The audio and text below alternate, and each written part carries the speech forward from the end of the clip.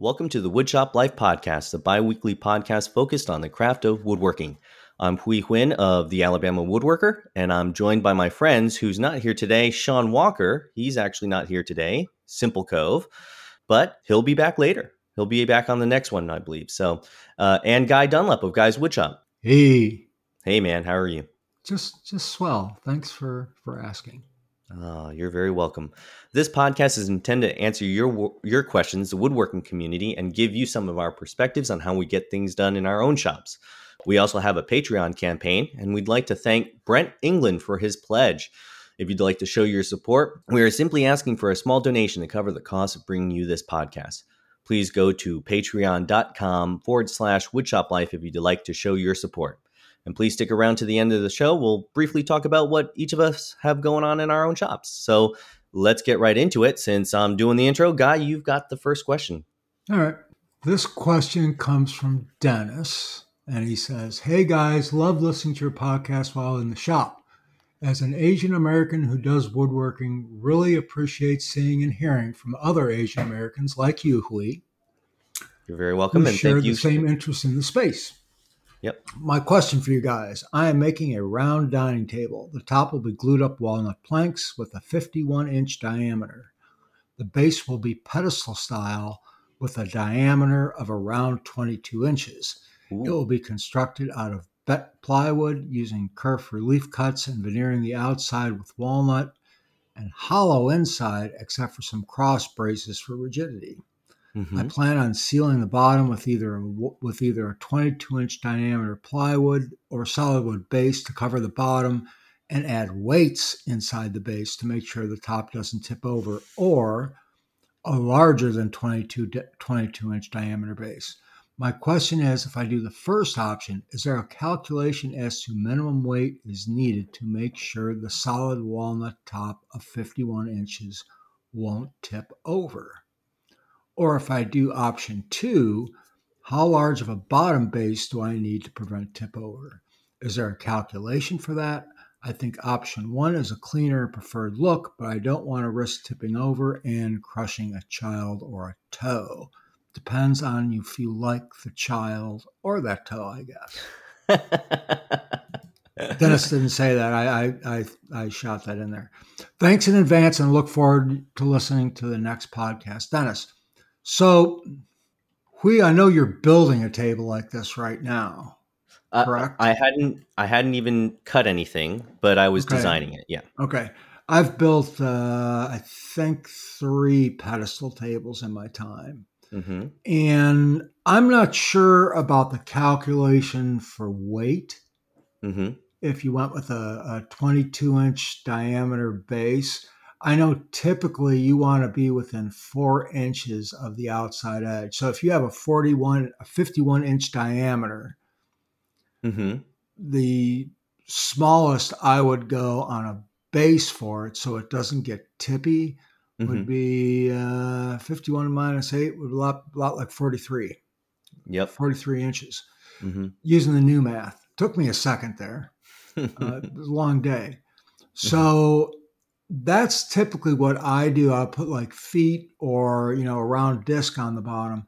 It's really not a matter of if it's tippy. It's tippy when people lean on it. They sit and they put their elbows on it. That's really where the tippiness gets in. I'm not sure about the weight. Do you have any thoughts to that, Hui? I'm not sure about the weight. My opinion is I would not go that route by just adding weight, because what I fear is sort of pushing on it or putting more weight on it dynamically, which would cause it to sort of tip. And then, once it starts to get its weight or center of mass past that point, it's going to, it's just going to teeter totter, and it's just a matter of time. Yeah, I would think the weight in the center, and I'm not an engineer at all, unlike some people. It would definitely help. I think it would help, but I still think it wouldn't. I think when you put the wider base on it, it helps, for lack of a better term, fan out the center of gravity. Yes. While if you had that small, 22 inches is not small, but still, if you had a hollow pedestal and put, 50 or 100 pounds of whatever in there, Mm-hmm. it really wouldn't change that center of gravity. It would just make it heavier on the center of gravity. And it Right, would right. still tip either way. Mm-hmm. Am I correct in that? I don't Yes, know. and that's why I've always see. So I've seen 70 to 80% of the diameter. I've seen that, right, on forums and whatnot. I've not tested it out myself, nor have I think a lot of folks that say that have tested it out. But then I've also seen 4 inches off. So you were saying 8 inches, right? So 8 inches off the diameter, right? Is Yeah. that what you said? Yeah, Yeah. yeah. So 4 inches and in from the sides. correct. I've seen that as well. If you're dealing with some type of apron or whatnot, and then connected to a pedestal, that's what I've seen as well. And you told me that, but I've also seen the 4 inches in as well on the forums as well. But I think the 4 inches may be typical of. I mean, correct me if I'm wrong. Round tables, you're not going to see them bigger than like 50 inches. I've seen them between like 36 and 50, Oh, but not man, more than that. we've done 12 footers at work. That's weird to me. Oh, we do it. But like you can't reach the center of the table. I know. We actually did one and put a data port in the center. Yeah. So how do you get to it? We delivered it. Oh, it's in two pieces. We Yeah. deliver it and we put it up, and there's, it was in an office space, Mm-hmm. and there was mostly female employees in there. They were all females. And I think the tallest one was maybe 5'5", 5'6". Yeah, you're not going to And reach the center. we were doing it, we put the data port in, and I'm like, how are you ladies going to plug anything into that? And they just said, I don't know. That's a good question. So this is one of that was one of the deals. I'm getting off subject here, but that's one of the things where the designers don't think. Right. But And nobody thinks about it. And I'm the one that built the damn thing. And the first thing I thought is, how are you going to put anything in the center? Oh, There's a data port, really? yeah, that's a good well. question.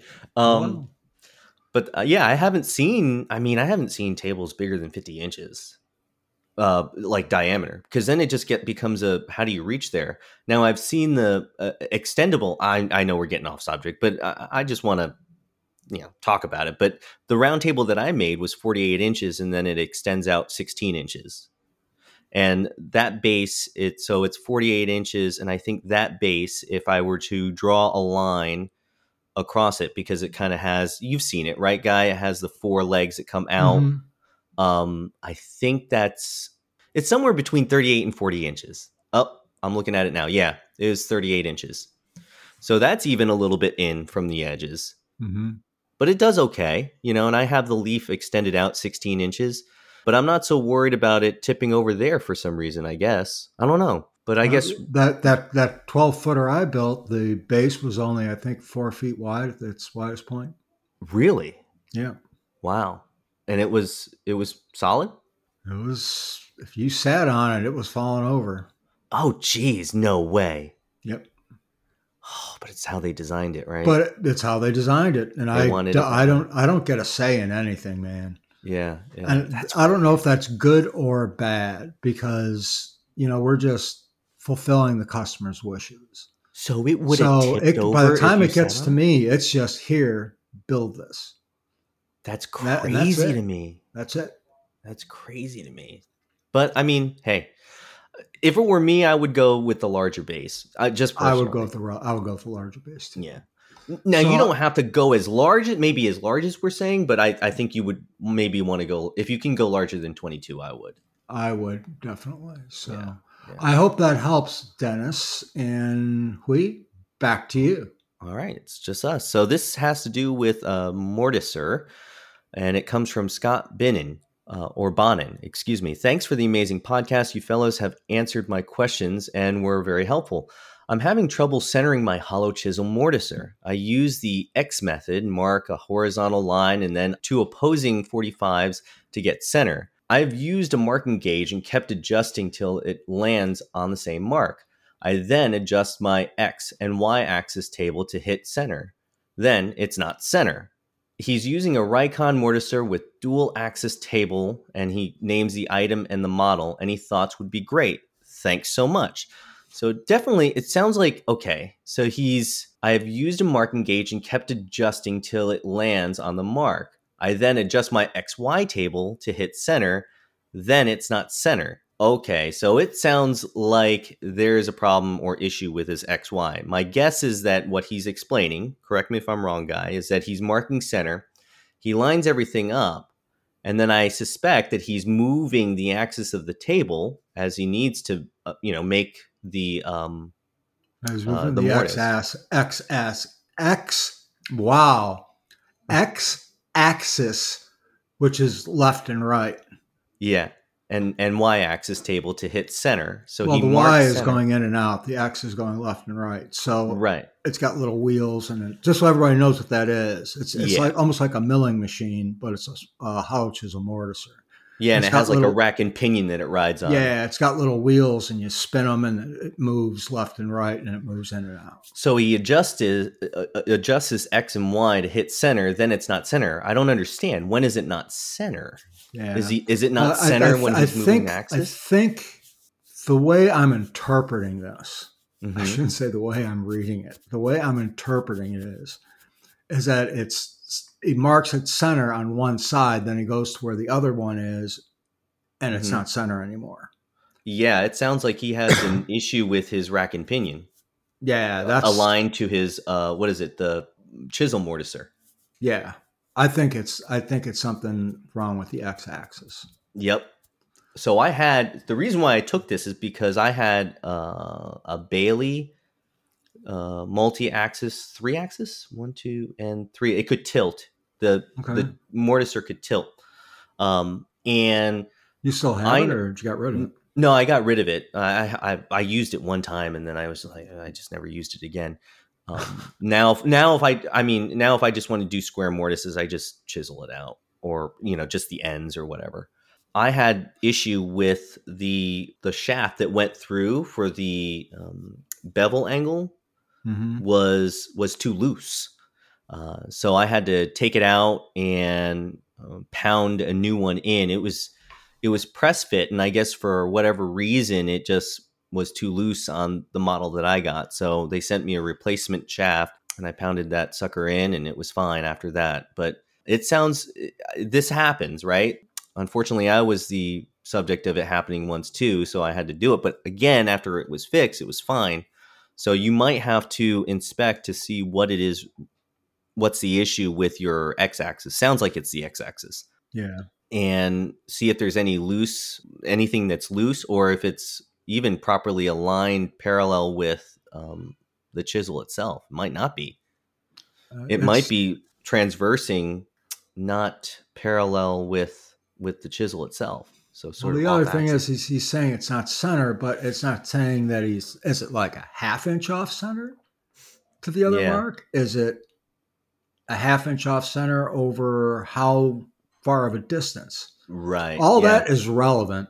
Mm-hmm. So if it's off like 0.005 of an inch over 6 inches, don't worry about it. You're pretty good there. Yeah. Yeah. So it is I relative. wish I could be of more help, but that's all I can think of is that there's something wrong with the left and right or the x-axis. That's all I can think of, because that's I wish I had some more information. Mm-hmm. So maybe you can write us and let us know, and maybe we can revisit it later. Yeah. Well, with that, Guy, you've got the next question. Okay, this comes from Greg. Mm-hmm. And Greg says, "Dear Guy, Hui, Sean, first off," so he's gonna say some nice things here. That's why I picked this. Ooh. Remember, flattery works, fellas, or guys and gals, everybody. First off, thank you for the podcast you produce. It is the only podcast I listen to that I have to pull over in the car to take notes on the way to work. That's pretty good.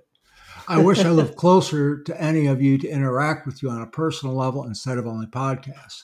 Anyway, my question has to do with needing advice on what to do with a crazy looking piece of burl. I have been helping my parents move out of their lifelong home and have inherited lots of wood from my dad. The most interesting wood is a wild piece of knobby burl, not sure of the species. I'm struggling with what to do with it though. It's roughly 6 inches per side, but it has many branches. I can send a pic if needed, but I wasn't sure how on the website. Anyways, I have essentially all the needed woodworking equipment, including a mini lathe, but I cannot figure out what to do with such a weird piece. I would love to make something unique, but cannot figure out what to make of this crazy wood. Cheers, Greg. Thank you for all you guys do. Keep the sawdust flying. Cheers, Greg. So I thought this was an interesting question because I run into this. You get an interesting piece of wood. Yeah. Because we do a lot of slabs at work and we get a lot of silver maple. Mm-hmm. And these silver maple pieces tend to have a lot of burl, a lot of maple burl in them. Yeah. Quite a bit, actually. Where all the branches come together? No, a burl's a burl. Okay. Okay. Okay, go ahead. Yeah, it's like a deformity. Think of it as a big zit on the side of a tree. So that's it. That's exactly it. So we get these things in, and we get a 14-foot slab in, but the customer only wants 12 feet. Well, on the one end or the other, there's a burl. Mm-hmm. And the guys at work know that if I rarely work on the slabs. Yeah. Every now and then I do, but no, not that often. But the guys know that they run across stuff like that to let me know, and I take it. So I deal with this stuff a lot. Okay. And what I do with it is I cut it up into veneer. I cut it about a strong 16th inch. I think you might call it 3/32 of an inch. Do you put it on some type of sled in order to be able to slice it? No, I just slice it like any other piece of wood. Okay, and just I put it cut up against the veneer. fence? Yeah, I just cut it up and make veneer out of it. And I've got now. Here's the thing, though. Have I ever done anything with it? Nope. But I've got some very nice packets of pearl veneer. So how do you store it? It's just taped together. Oh, okay. I mean, it's a little bit better than a 16th of an inch.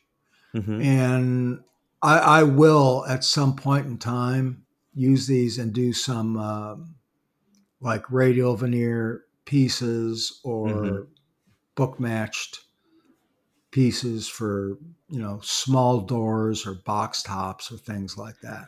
I plan to use it as an accent wood. Do you find the need to keep it pressed because it's a burl? Does it tend to want to curl up or anything? Nope. Okay. Nope. If you cut it too thin, it'll dissolve. It'll disintegrate. Mm-hmm. So I keep it a little bit better than 16th of an inch. Right. Right. So, and it's fine. Mm-hmm. It's fine. I have not put it through the drum sander yet. When I'm ready to do that, whenever I'm ready to do anything with it, I'll put it through the drum sander and probably take, a 32nd of an inch off of it, or whatever it comes out to, just so it's even. So when I seam it, it'll do it. But my recommendation for this, veneer, or cut it into veneers. Cut it into veneer. Yeah.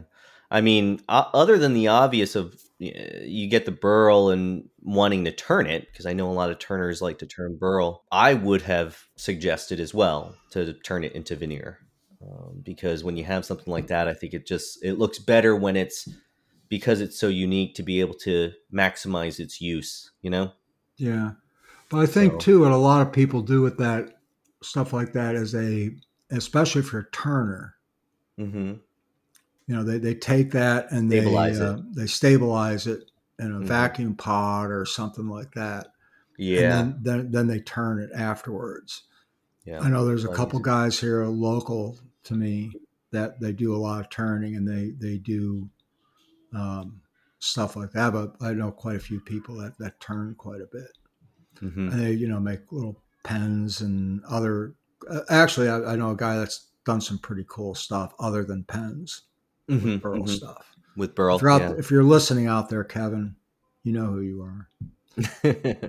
Veneer is, I think, the best choice to Yeah. with something like a burl. I mean, it's so Small. difficult. Yeah, yeah, and it's Small. just It's not yeah. like you have 12 board feet of it. It's like, I got a couple board feet. Right. I feel like in cabinet making, furniture making, the best thing to use it for is like some type of decorative panel.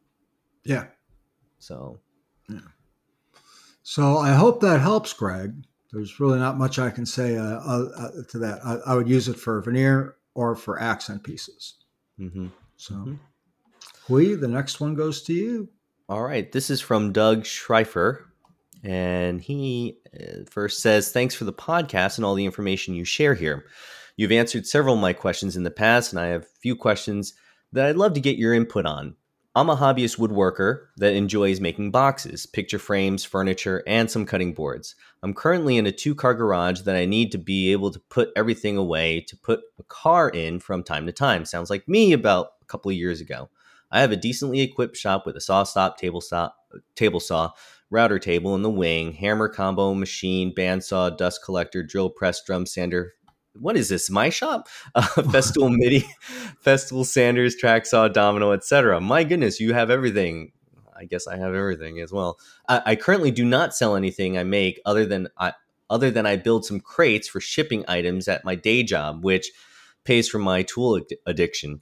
These crates are decent size, 48 by 44 by 50, so breaking down the OSB can be a chore. I can't seem to find a method utilizing the track saw that makes sense for my workflow. I currently leave the sheets in the back of my pickup and back it up to the door and position the table saw there and go directly from the truck bed to the saw and break it down. I was taking the sheets and putting them on the ground on top of 2-inch insulation to break down, but going from the truck bed to the ground was too much on my back. I tried using a raised work surface in the driveway, going from the back of the truck to the work surface, again on top of 2-inch insulation, but this was a huge pain in the butt as well as having the insulation move around on the ground. Typically, when I make crates, I'll do at least 2 at a time, 5 sheets, but there are always times I'll do 8 in a weekend. Any thoughts on a more efficient way to break down the sheets without as much manual maneuvering? I thought Guy might have some input based on his workflow at his day job. Oh boy, that is a lot of moving of sheets, and I do not Yeah. like doing it. OSB is some heavy stuff. Yeah. I suggested what you did, Doug, which is I would suggest what you have already done, Doug, which is placing that 2-inch foam. What I do is I place it on this the centipede pod, and I secure it, and then from my trailer I'm able to move plywood onto that sheet, and rather than being bent over or kneeling on the ground, I'm doing it on that centipede work surface, and that seems to work well for me. But I understand, your predicament. In your case, it's still going on the ground, and you don't have a centipede work surface. I've actually thought about getting Rockler makes one, and I think Woodcraft has one. I'm pretty sure Woodcraft has one. But they are these tables that flip up and have an edge on them so that you can transport them either vertically or flat. But I've looked into actually getting one of those sort of flatbed dollies that flip up, flip the plywood up if you need to move it. But, the struggle is real there. I think the best solution, or the one that I think I would absolutely love more than anything, is actually having a pneumatic lift table to get up to the surface. So I wouldn't even have to take it from the truck bed to the centipede work surface. It would just be at the same height as anything, and I could just slide it across. I think that would be the best sort of solution to that. But those pneumatic work surfaces are, one, very expensive, and No, two, they're not that bad. They sell them at Harbor Freight. We have them at work. oh, I didn't think about Harbor Freight. Yeah. Yeah. All it Okay. is a Piston. jack. Yeah. Yeah. So Okay. it's not Well, I guess that's you can get it at Harbor Freight at a decent price if you wanted to. Yeah. It's not extremely cheap, but they're not like thousands of dollars. Right. Maybe a few hundred. Something like that. How do you guys break down sheet goods at your shop? Well, we were blessed to have a big sliding saw. that's got a Mm-hmm. 10-foot throw on it. And for me, what I do when I've got heavy pieces of plywood, I go over and I grab Antoine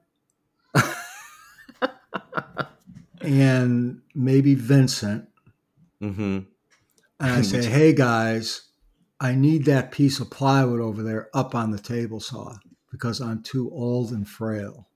Mm-hmm. And they do it for me. That's nice. Yeah, that's usually how I do it at work. At home? At home, I do it a little bit different. So I put the sheets, and I move around sheets of MDF by myself and cut them by myself.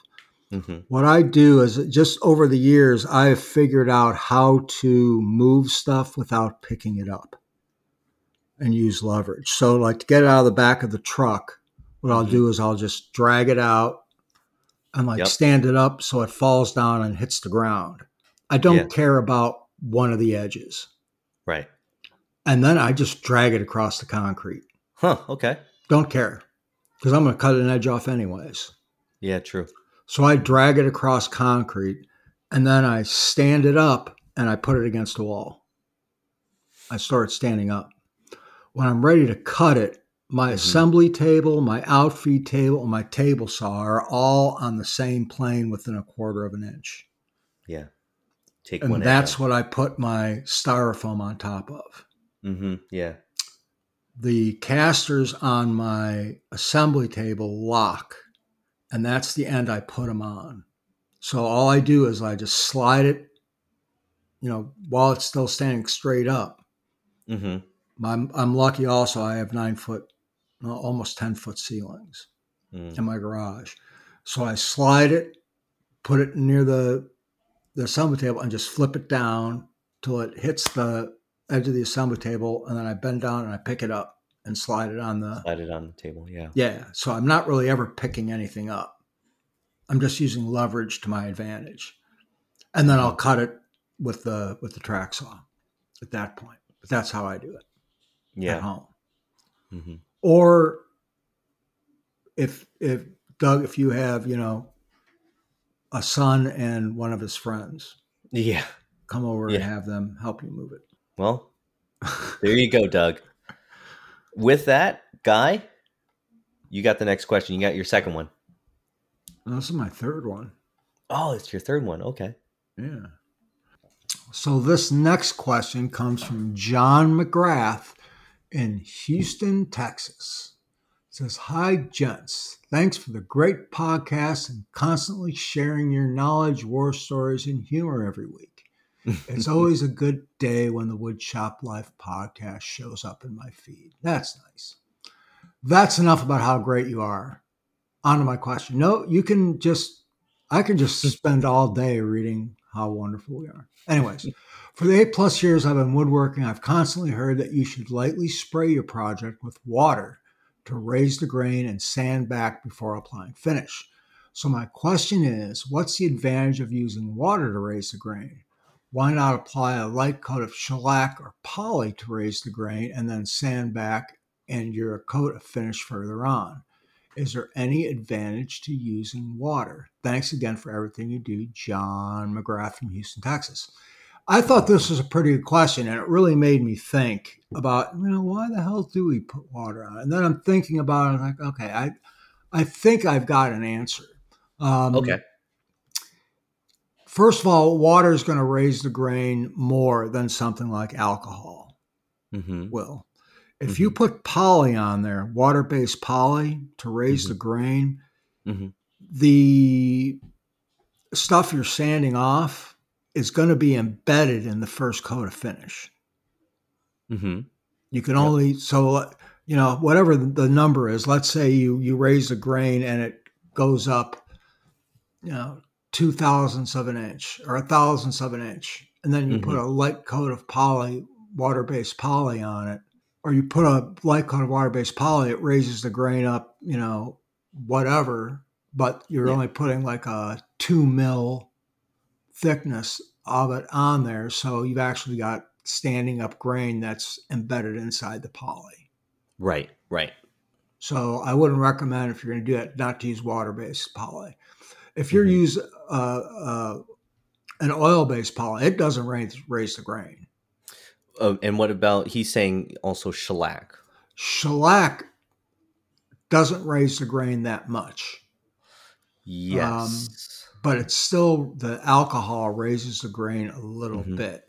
I mean, you're standing in between coats though all the time with shellac. Yeah, I shouldn't say I never. I don't always use shellac on stuff. There's times when I just don't use it. In which case I'll use water to raise the grain. Yeah. So if I'm using shellac, I rarely raise the grain. Yeah. There's other times too where I'm, like walnut, I'm putting dye on it to make the darkness color fast. And that raises the grain. Yep. When I'm using cherry, I'm also using potash, which is a chemical that makes it dark. That raises the grain. Do you lightly sand afterwards? Oh yeah, you have to, because it raises the grain. So there's my answer, I guess. What do you think of this?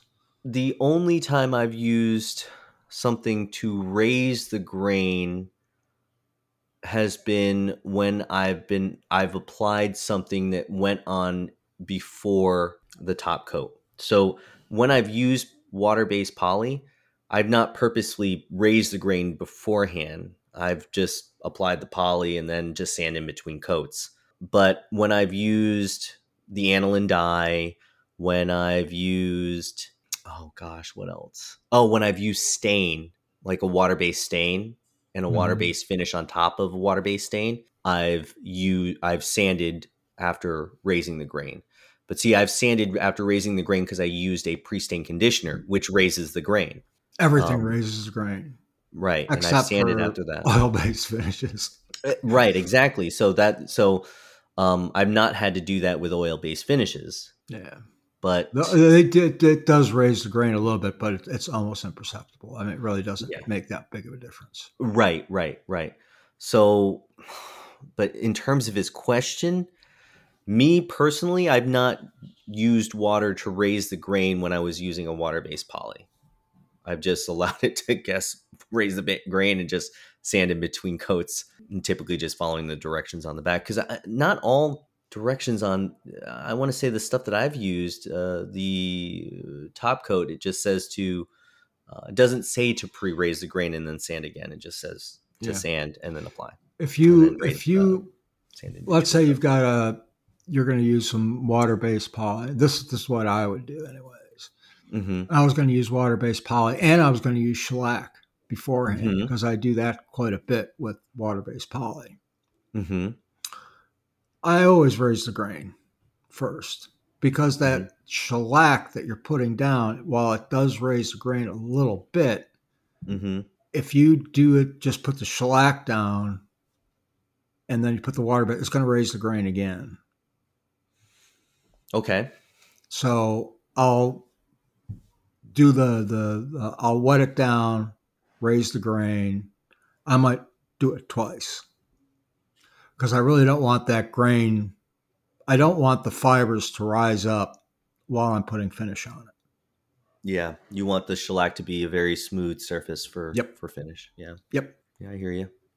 Well, I hope that helps. I've got the last question, and this question is from Tom, our good friend Tom, who used a whole bunch of black locust on the side of his house.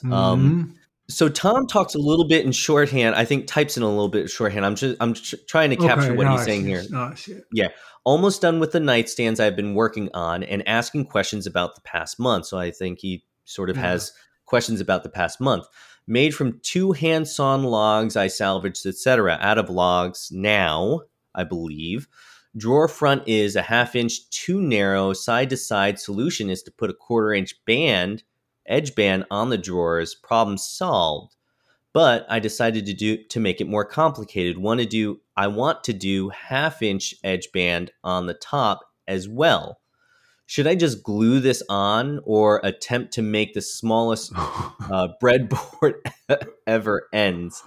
By my math, I would have to have a 1/2 inch steps, 1/4 inch shoulder, 1/4 inch peg, 1/4 inch tenon past that, and 1/8 inch shoulder, 1/8 inch peg, 1/8 inch tenon past that, and an 1/8 inch on the step covering it up. Is this necessary? Feel like I am making dollhouse furniture here after the shed and 10-foot long bookshelves I just finished. Edge banding would run across the grain, 14 inches by 12.5 inches by 5/8 of an inch top, ripped and glued as per my question a month ago. Picture below for reference. I get what he's saying. I don't think I necessarily need to see the pictures because I don't see the pictures here. But my opinion is, Tom, I think maybe you're making it a little too complex to be making breadboard ends instead of just using I don't see if this is what he wants to do, why he doesn't do like some type of cock beating or something. I mean, it doesn't have to necessarily be that. I mean, it could be squarish or whatnot, but I've seen it done before. It's not that hard. I think you can use glue and pin nails, and I think it'll be fine. Right? Am I wrong on that? No. Okay. You're not wrong. I think he's just making it a little bit too complicated. Yeah. Tom.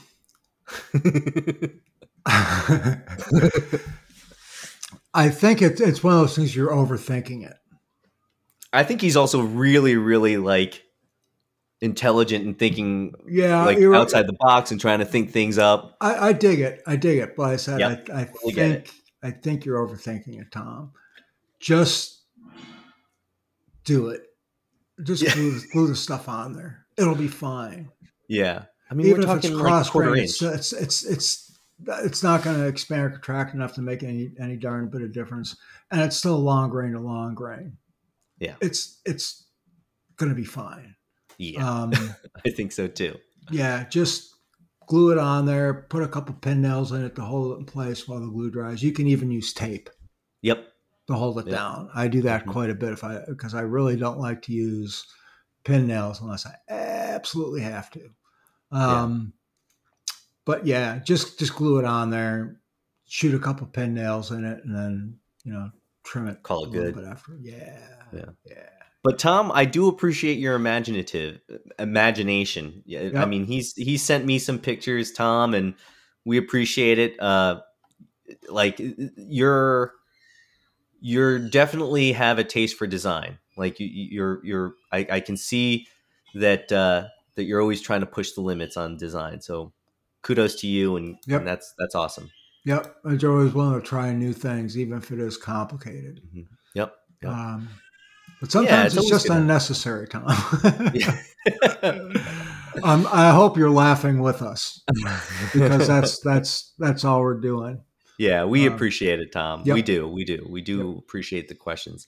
I think, is that it? Does that wrap up all the questions? I believe so. It was actually pretty quick.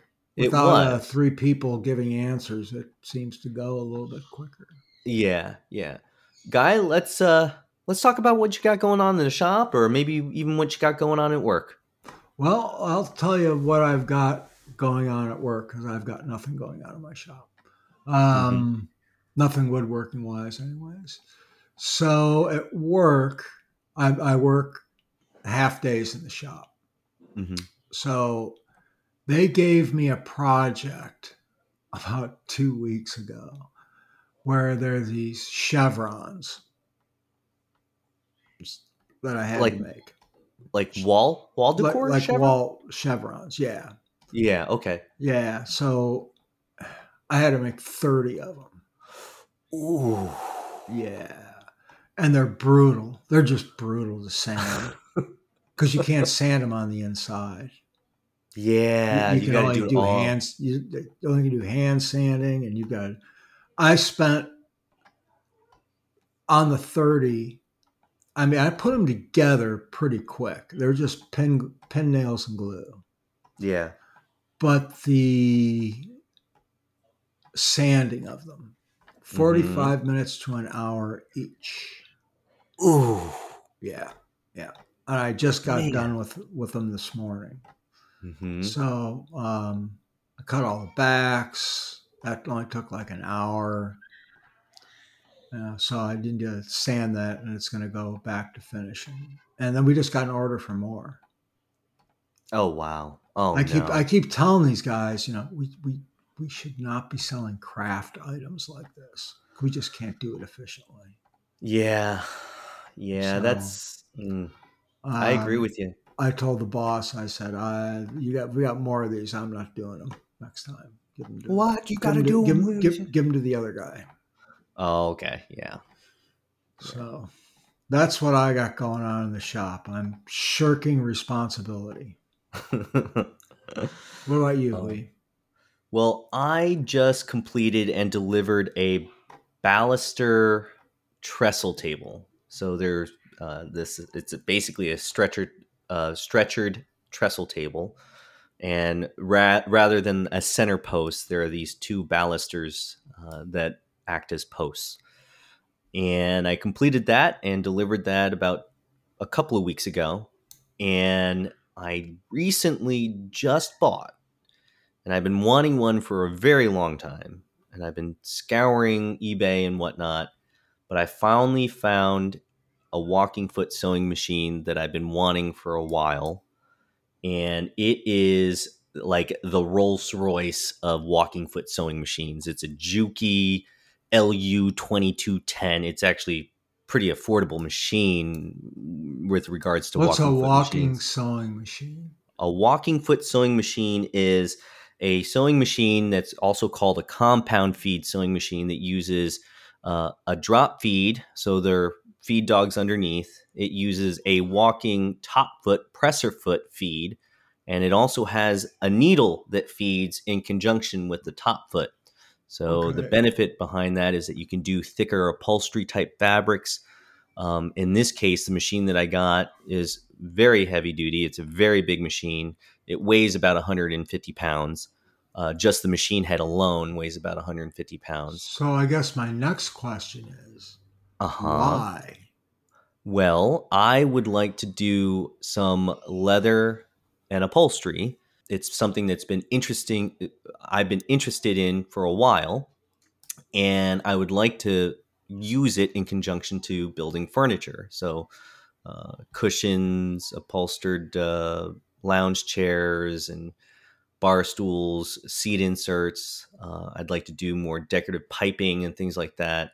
And I'd like to be working with more heavy duty materials, upholstery vinyls and fabrics, and some light to medium leathers. So this was a very, very good find because the guy was getting rid of two machines for the price of one. One of them he was unable to get working, but I know what the problem is, and I believe I know what the problem is. So At you least I got hope both of so. them? So I got both of them, Mm-mm. and it's being shipped to me, and I got to pick them up at the terminal. I'm really excited about it because if I'm correct, and I think I know what the issue is, which is a issue between the computer and the positioner. So these machines also know positionally where to stop and whatnot. So they're kind of they're production machines, but they're really kind of neat to have and very helpful in the shop if you do have some of the automation that's on them. And And anyway, if you've got a need for it, though. right. Yeah. But because you don't need this to do upholstery, absolutely not. These are production machines, like they're doing the same repetitive stitch over and over and over again, and so there's some repetitive repetition that you can work into the programming of these machines. My whole thought in getting it, because I got two of them, if I'm correct in knowing what the error and issue is, then I can fix it and I can sell it for more than I bought it for the two of them. And so then I essentially have an industrial production style machine that I got for free, right? So that's my hope. I think I know what the issue is. I talked with the gentleman who owned the machines, and it very much sounded like he didn't even know that maybe he was supposed to plug something in, Yeah, and that's why he it's not didn't know working. how he didn't know to plug it in. No, it's so the positioner, the needle positioner I was is an making a accessory. joke. I was Oh, making a joke. no, I think the error that he's seeing is a specific error and he doesn't realize that. But I told him about it and he said, man, if you can figure it out, great. Here, I'll pack it up on a pallet and ship it away. He does metal fabrication. And so he got these machines in hopes that he would be doing upholstery for the automotive industry. Like custom automobiles. Ended up that he's way too swamped in metal fabrication that he never had a chance to even really learn anything with these machines. So I lucked out. Anyway, that was a lot of information, but you know what? We're not even close to an hour yet. So that's okay. It doesn't have to be an hour. Yeah. Well, I think this wraps everything up for this show. Please remember, this podcast is here to answer questions from the woodworking community. So please send us your woodworking questions. It keeps the show interesting.